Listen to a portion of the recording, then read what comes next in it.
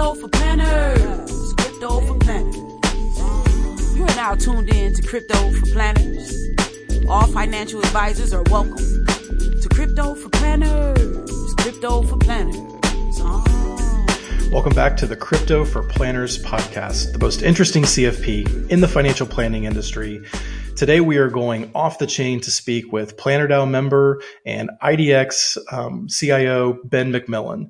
IDX Digital Assets provides risk-managed indices. And Ben, we are so excited to have you. Welcome. Thanks, Justin. Great to be here. Yeah, we have to let everybody know that we are both recording from Florida, and right now it is currently about 68 degrees and sunny, just to make the rest of you jealous if you're like in the Midwest or the Northwest or something. So you need to know that. But we're not going to the Super Bowl this year, so it's not all good. No, it's not, and we're still. I still don't know how the game ended the way it did, but that's for another podcast and another conversation. But Ben, we got a lot to unpack today. I figure we just jump right in. We have entered into some new territory for crypto markets, and some are even calling it like this is a crypto winter 2.0.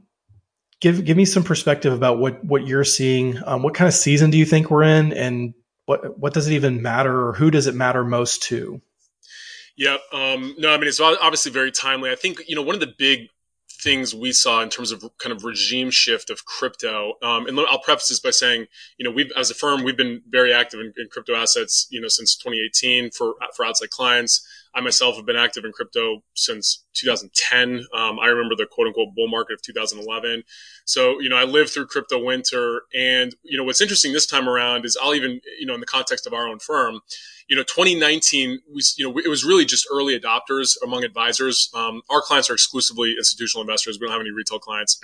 And the only folks that were interested in crypto were people that already owned a little bit on a Trezor wallet. They'd been in it for a while. 2020, it was still kind of a curiosity. We weren't seeing real mainstream interest until, interestingly, post-COVID and specifically post-COVID stimulus. And I always point to, it was either the April or May investor letter from Paul Tudor Jones, which is really interesting because he kind of very bluntly talks about 40% of US dollars were printed in the last couple of months. We as investment managers, as fiduciaries, need to respond to that. And he talks about, he talks about Bitcoin, and it's kind of a very interesting, look into his thought process. And he likens a lot of the, similar characteristics to gold as the store of value. I mentioned that because that's when we started to see, a real kind of sea change in attitudes of institutional investors to crypto. That's when I like to tell people we kind of cross the Rubicon of, all right, this is a curiosity. This is a fringe asset class to, okay, this is real. The concerns about inflation are real. We need to really look at this. And so that adoption has continued to increase. Of course, last year we saw the launch of BITO, the ETF, which raised, $1 billion basically overnight. Yeah. So the institutional dollars are coming into the asset class. And, a lot of that is driven by not obviously just inflation concerns, but just, this concept of TINA, there is no alternative. And so advisors, kind of have to look at crypto. So, to go back to your original question, what does it look like now? Are we in a crypto winter? I don't think we're in a crypto winter like, 2018, where it's going to be a multi-year, protracted drawdown of, 90%. There's just simply, too many more participants. And so, but that doesn't mean, the volatility is gone. I'll kind of wrap this thought by saying, one of the big questions we always answered early on was people said, yeah, but I know crypto's volatile, but don't you think as institutional dollars come in, that volatility will subside? And we've always said, no, I think it's going to be the exact opposite. Yeah. Part of that is structural. Crypto is not unlike small cap stocks, in which, sometimes the market cap can be, orders of magnitude larger than the float. We have, the majority of crypto is locked up in wallets or is staked. And so, a very relatively small amount trades at any given point in time. As market participants come in, particularly professional investment managers, they're not going to be as immune to the volatility as, the early adopters from 2010 that, have a cost basis of $200. So anyway, I don't think we're going back into a crypto winter, but I think we are now in a point where, the volatility is real. It's here to stay. And that's something that, people in this asset class have to contend with. Oh, that's awesome. And I really appreciate you providing the detail, the background of, just how you have witnessed how these, sort of different seasons or markets around, crypto assets have evolved. And, my very, uninformed take is so much of this has formed around sort of the, Bitcoin halving cycles and some of the very earliest, stock to flow model stuff that sort of came onto the scenes, back in, like you're saying, 2018, 2017 kind of stuff. And we're still sort of hinged to some of that kind of thinking. And, I like you, I think that we're just evolving and into different things. It doesn't mean that the volatility isn't going to be there, but for us to sort of use past crypto winters or different seasons of growth cycles to sort of explain or help us get a narrative for where we are, I just think is a little short-sighted. And I don't think it appreciates just how incredibly rapid, the acceptance of it in institutional realms, really what that really means. And you brought up a great point about how institutions don't dampen volatility. It's not necessarily a correlation of, there's these massive holders who all want it to go up, right? Like, so let's talk for a minute about the volatility, and we can speak about Bitcoin or just digital assets in general. It's up to you. I know you guys do a tremendous amount of work with, Bitcoin index funds. Where do you see this volatility coming from? Is it coming from the institutional trading? Is it coming from whales, trying to keep price within a certain range? Like help the average advisor understand where does digital asset volatility coming from? Yeah, I mean, there's really kind of, you can think about it, or we think about it, in, kind of two distinct parts. One is just, like I said, that kind of that structural phenomenon, that's similar to small cap stocks. You just got, the float is relatively small, compared to the supply. And so it doesn't take a lot of dollars to really move prices around. Move the price, yeah. And that's likely going to stay that way. Crypto, the very nature of digital assets is such that, they are very likely going to be locked up or staked in protocols and things like that. And so that's one of the kind of structural underpinnings of volatility. The other one is just, the nature of the technology. We like to liken this back to, internet stocks back in the 90s. Yeah. And I'll kind of backtrack and talk about, why that's the case. But if you look at, internet stocks, I'm old enough to remember, the extreme volatility in the 90s. And, it was for similar reasons where a lot of the, there was a lot of hype, but there was a lot of promise to the internet. If you go back to the early 90s, I mean, again, I remember when the idea of a website was novel, and there were people saying, well, not every company is going to have a website. That's crazy. And of course, fast forward 10, 20 years, right. the internet is ubiquitous in ways that, we couldn't have even anticipated. And so you're seeing, a similar type of behavior around digital assets because it's becoming evident. And we are first and foremost, asset managers, or as I like to say, we're first and foremost researchers. Our main business is asset management, but we do develop. We've got Solidity programmers. We're developing dApps. So we're more ingrained in kind of under the hood, development than, probably your average, your RA or asset manager.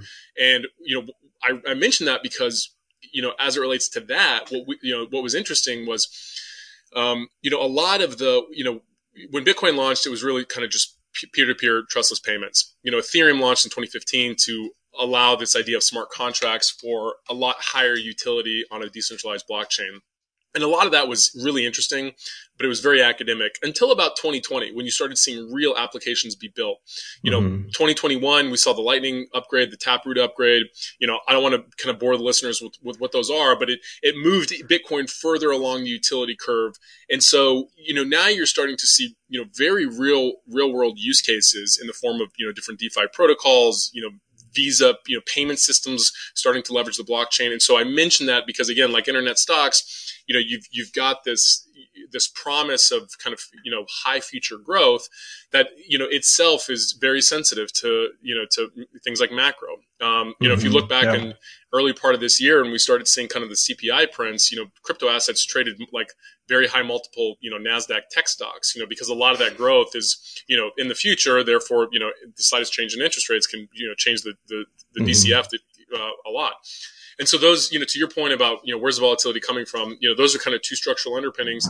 The third that I would add is, we're just having more entrants come into the market, and specifically it's the type of entrant. So to your point, that was an excellent point. Anybody kind of pre-2019 was an early enthusiast. They're not a professional money manager generally. Right. They're not marking to market. They're not picking up the phone calls and, answering to clients when Bitcoin's down 50%. I know people that have, hundreds of Bitcoins that have been locked in a Trezor wallet for 10 years. They couldn't care less if the price is 60 grand or 30 grand. They're still up a zillion percent. The guys that are, the institutions that are coming in, at near all-time highs are marking the market every month. They're very sensitive. They're managing money. Oftentimes Bitcoin is now sitting within the confines of a 60-40 portfolio. And so they've got clients, they've got, they're managing volatility. The volatility for them is real. It's not theoretical. And so, they're also therefore, more likely to sell. They're more like, when things get bad, they don't, if, drawdowns go down to 30, 40, 60%, they're more likely to sell at the bottom and just kind of, reallocate elsewhere, where again, the guy from 5 years ago is just sitting in a Trezor wallet. So anyway, you've got kind of these kind of those three pillars of volatility, which I think are structural, the float issue, kind of, just the technology issue itself being a volatile asset class. And then, the adoption coming from now institutional investors who themselves are more likely to be active traders, I think is going to, contribute to this volatility profile going forward. No, I think that's tremendous insight into how institutions view, these money management decisions. So many times advisors, we're sort of in the weeds with clients. We're in the trenches. And, depending upon how long you've been in this industry and where your experiences come from, I think sometimes it's really a challenge for the average advisor to understand the mindset of a large institution, a large fund. They have rules that govern how they rebalance and how they take profit. And it's not just I believe in this technology, therefore I'm going to hold through any kind of market, drawdown or any kind of event. That it is a very structured approach, because like you said, they're managing this thing on, daily, weekly, monthly basis. That is just different from the earliest adopter. And it's funny you mentioned that. I have my first experience in the industry was someone who was mining Ethereum. And to this day, that's exactly what you described. They could care less what the price is. They are early technology adopters. They love everything that the hope and promise. They don't even check the price. It doesn't matter. It's irrelevant to them. We do not have those kind of entrants into this market now. And so again, it goes back to, I think, what we both said in the beginning, and that is, we're just in a different season. It's and trying to use sort of old templates to understand, where we are just not going to paint the whole picture. Exactly. And it's also too, I think, it's interesting as people like us, fiduciaries, start entering the market, a lot of it now is going back to kind of expectations management, because one of the things we've been pounding the table on from day one, even our early clients that started coming in 2019 when we started managing outside capital, we were pounding the table on risk control. And, specifically what I would say is, this is an asset class which is no stranger to 50% or greater drawdowns. And the reason that's important is because the math of drawdowns really starts to work against you when you get north of 50%. It's the old kind of CFA 101 example where if you're down 5%, you only need to be, up 5.2% to get back to break even. If you're down 50%, you have to double your money. And so now, and we're seeing that right now. They're off the bottom. Bitcoin's off the bottom now, obviously, but, just since, early November when Bitcoin kind of topped out in mid 60s, that was basically a 50% drawdown. And so, people were contending real time with the idea of like, oh my gosh, what do I do down here? Do I just punt? Do I ride it back? They've got to double their money to get back to break even. And so I think I mentioned that because that's a reality that just, candidly doesn't really exist in traditional asset classes. Even in 2008, equities, high growth equities. Maybe, some of the higher growth, tech stocks have 50% drawdowns, but, the reality of a 50% or 60% or 70% drawdown, being an annual occurrence, I think isn't fully appreciated by the fiduciary community. And so again, that's why we've always been very, pounding the table on, taking a risk managed approach. That's our specialty. Not that that's, the best approach for everybody or the only approach, but it should be a tool in the toolkit, particularly for, wealth managers, advisors, because, this is like managed futures in the early 70s. Right. And that's a fascinating point. Something that I think, again, the advisor community has to start having these conversations to understand sort of what the asset class really is and what it means for individual investors.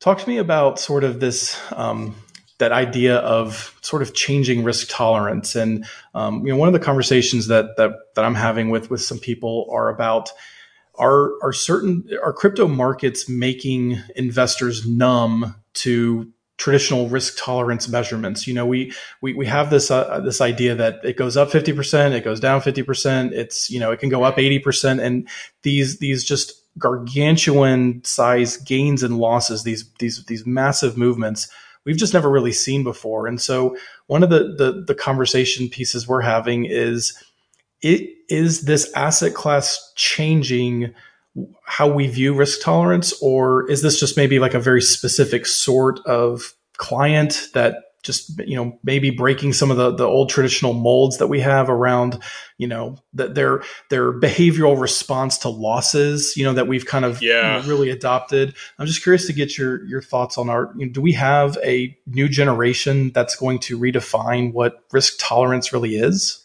It's interesting. I think, a lot of that too, and, we get a lot of interesting feedback from our clients, which, like I said, is largely either institutions, kind of pensions endowments types, or other RIAs. So, it's interesting to hear what the retail client is telling them, through their lens. And, one thing we've observed is it definitely skews by age. The younger generation, whatever the magic number is, call it early 30s and below, or, in their 20s, these are generally folks whose, first experience investing is probably on something like a Robinhood app, and probably in something like Dogecoin.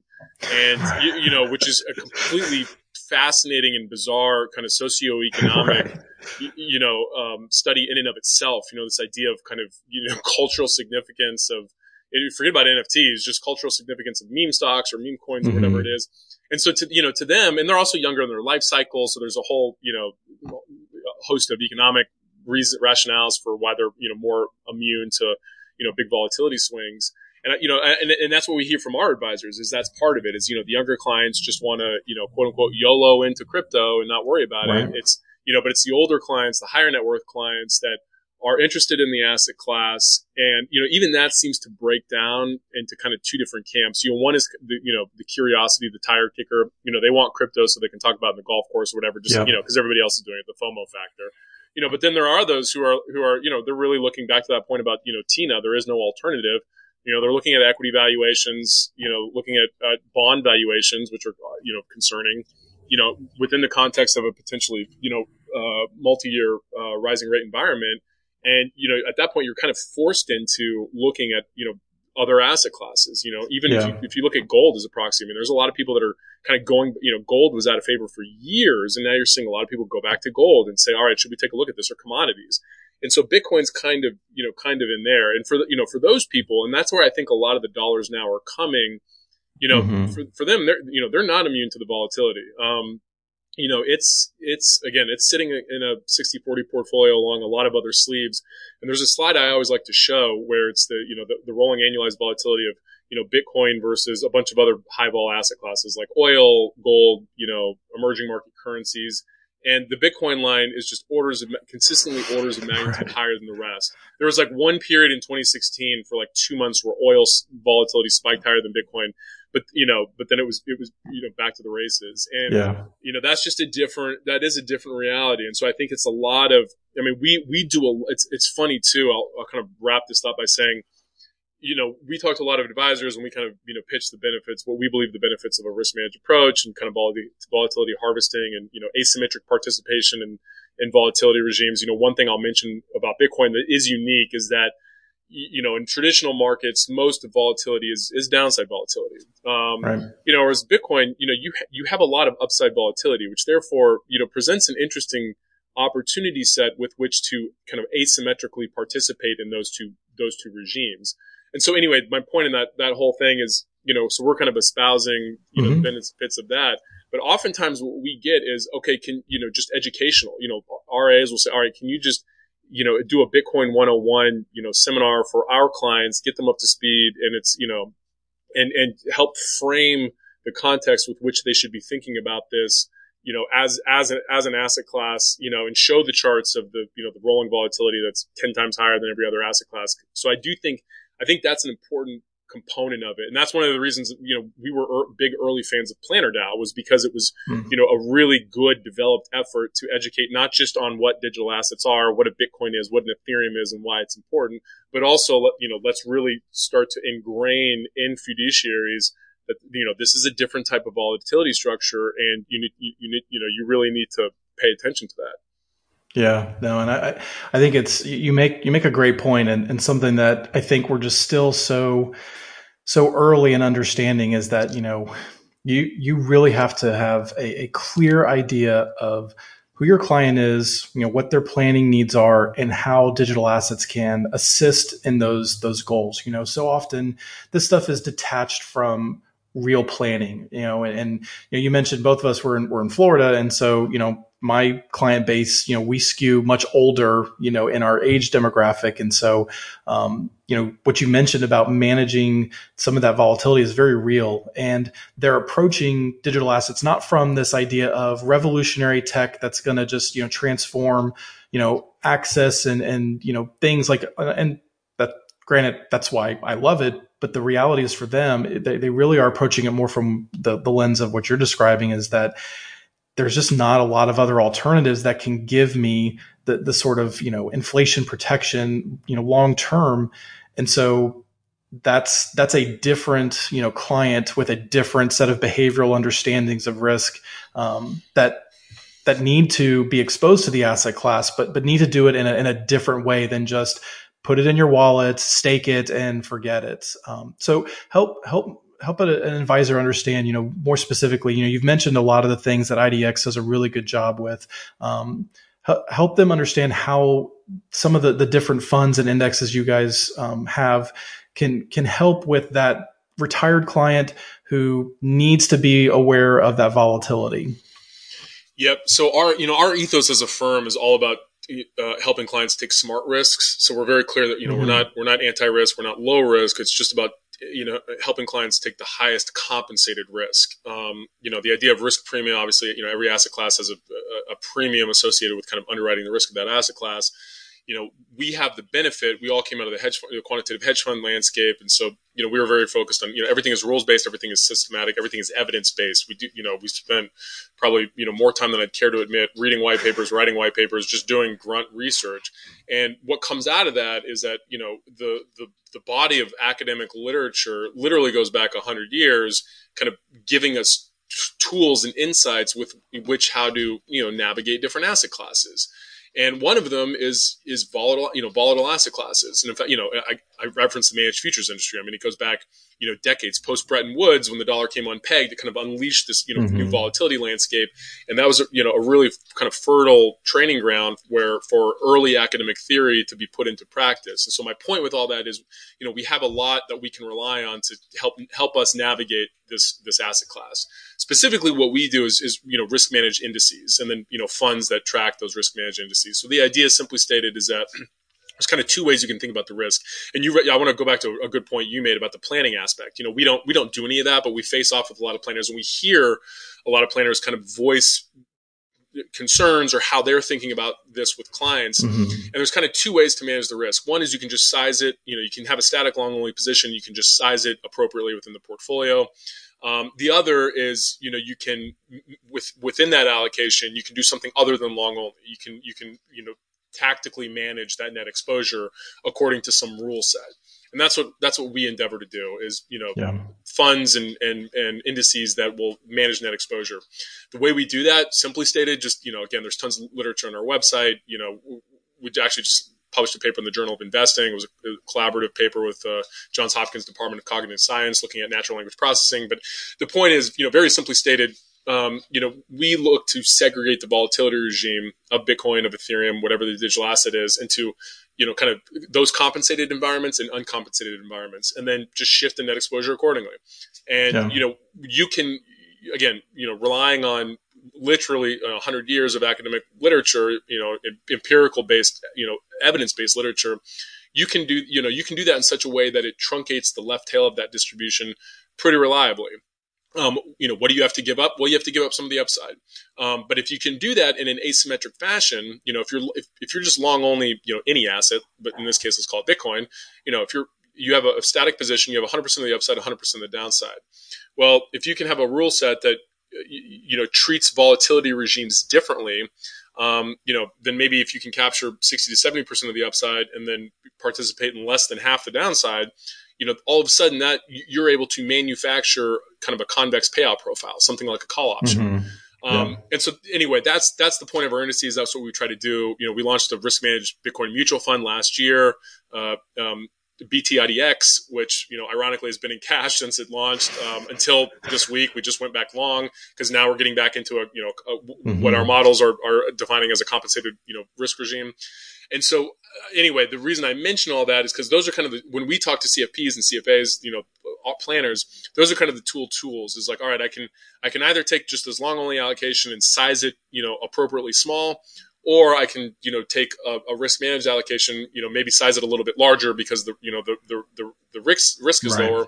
Or oftentimes we tell people, combine the two. Think of them as two ends of the efficient frontier. We're not saying one is better than the other. We're just saying you should have, both in your toolkit. And then depending on the client's risk tolerance, you can literally, just shift along the efficient frontier by, changing allocations to the two. But that's really what we're trying to get after is that there's no reason that clients should be stuck with only having to deal with a long only allocation. Because, we have the tools, academia, Wall Street has the tools to help us navigate volatile landscapes. So let's use them. Yeah, no, I think that's really well said. Again, when your client base is just in a different place than 30 with, no kids and, a crazy tech income to, sustain and support them, you need a different tool set. And I love that IDX does that sort of tactical management for you because, again, for when I'm dealing with retirement planning for clients, you're up against some impossible tasks of I have to make this money last for the next, 20 to 30 years because we don't know how long they're going to live. There's absolutely no fixed income options or alternatives. And, you're looking for assets that are, non-correlated and do different things than just having, quote unquote, safe value dividend kind of equity things. And so having the capability of having that tactically managed, position is just, it's incredible. And I can't wait for us to continue to develop the research and the material that can show, look, this is what this does to, an average 60-40 portfolio. And I know we're you guys have a lot of that tremendous resource and research done, but we're just so early in it. I can't wait to be able to show, hey, listen, we have a long enough timeline now that can, demonstrate and show, the value of having, something like a tactically managed, a Bitcoin position. We don't want to kill everyone's time and vibe here, Ben, but I really appreciate what IDX is doing to provide an on-ramp for more clients to get into and experience what digital assets can do for their portfolios. If you were going to just help an advisor get more information, get more whether more confident in how they can help asset allocation decisions, where would you send them? What would you what kind of resources would you point them to? So we've got, if you just go to btidxfund.com, that's the fund page, but there's good links into research, the papers that we've written, and all the information about kind of the process. And then the research page is just idxdigitalassets.com, and that's where we have tons of research videos, links to the papers like the one I just mentioned. Like I said, we spend a lot of time and effort doing research, writing papers, and 90% of it is never makes it into the into practice, but that's why you do it. Yeah, and like I said, we consider ourselves a research shop first and foremost. So all our indices are calculated by S&P, available on their website. We encourage people to download the data, drop it into They're stress testers or portfolio testers. We're happy to do that for folks. Like you said, this is, similar to PlannerDAO, we kind of pride ourselves on being in the education game, the research game, and just really helping grow awareness about the asset class. And like I said, we're very clear that, we don't believe a risk managed approach is the only way to participate in the asset class, but it should be a tool for advisors. So. No, and thanks so much. I think you kind of glossed over it earlier, but one of the things I love is just how passionate you are about the technology and having actual developers in your ecosystem, in your fund. Like, this isn't just an asset allocation opportunity for you guys. You're not just seeing it as, oh, like this is another new thing that Wall Street can do what they typically do with. Like, you are all in on understanding the potential of, what digital assets and crypto and smart contracts and all those things can do. And that's one of the reasons I really appreciate you guys, because this isn't just another fund opportunity to add to your, family of options. It's, you guys are really passionate about the space and developing it. And so I really appreciate your time today, Ben. And, we're actually going to, add some show links to the different, the digital assets research page and the BT fund index that you mentioned. So feel free to click on those and check out IDX. And Ben, I'll give you the last word and then I'll wrap us up. No, thanks again. This was a great chat. Like I said, we're big believers in just kind of participating in the educational community. So that's why we are huge fans of what the Planner DAO community is doing, especially as a DAO. That's a whole separate talk, but that's the right way, I think, to kind of educate and bring advisors into this space. And, that's the future. So we're just thrilled to be, working alongside you guys and contributing to it. Awesome. Well, thanks again, Ben, for your time. And everyone, thanks for joining us on the Crypto for Planners podcast, the most interesting CFP in the world. Stay crypto, my friends.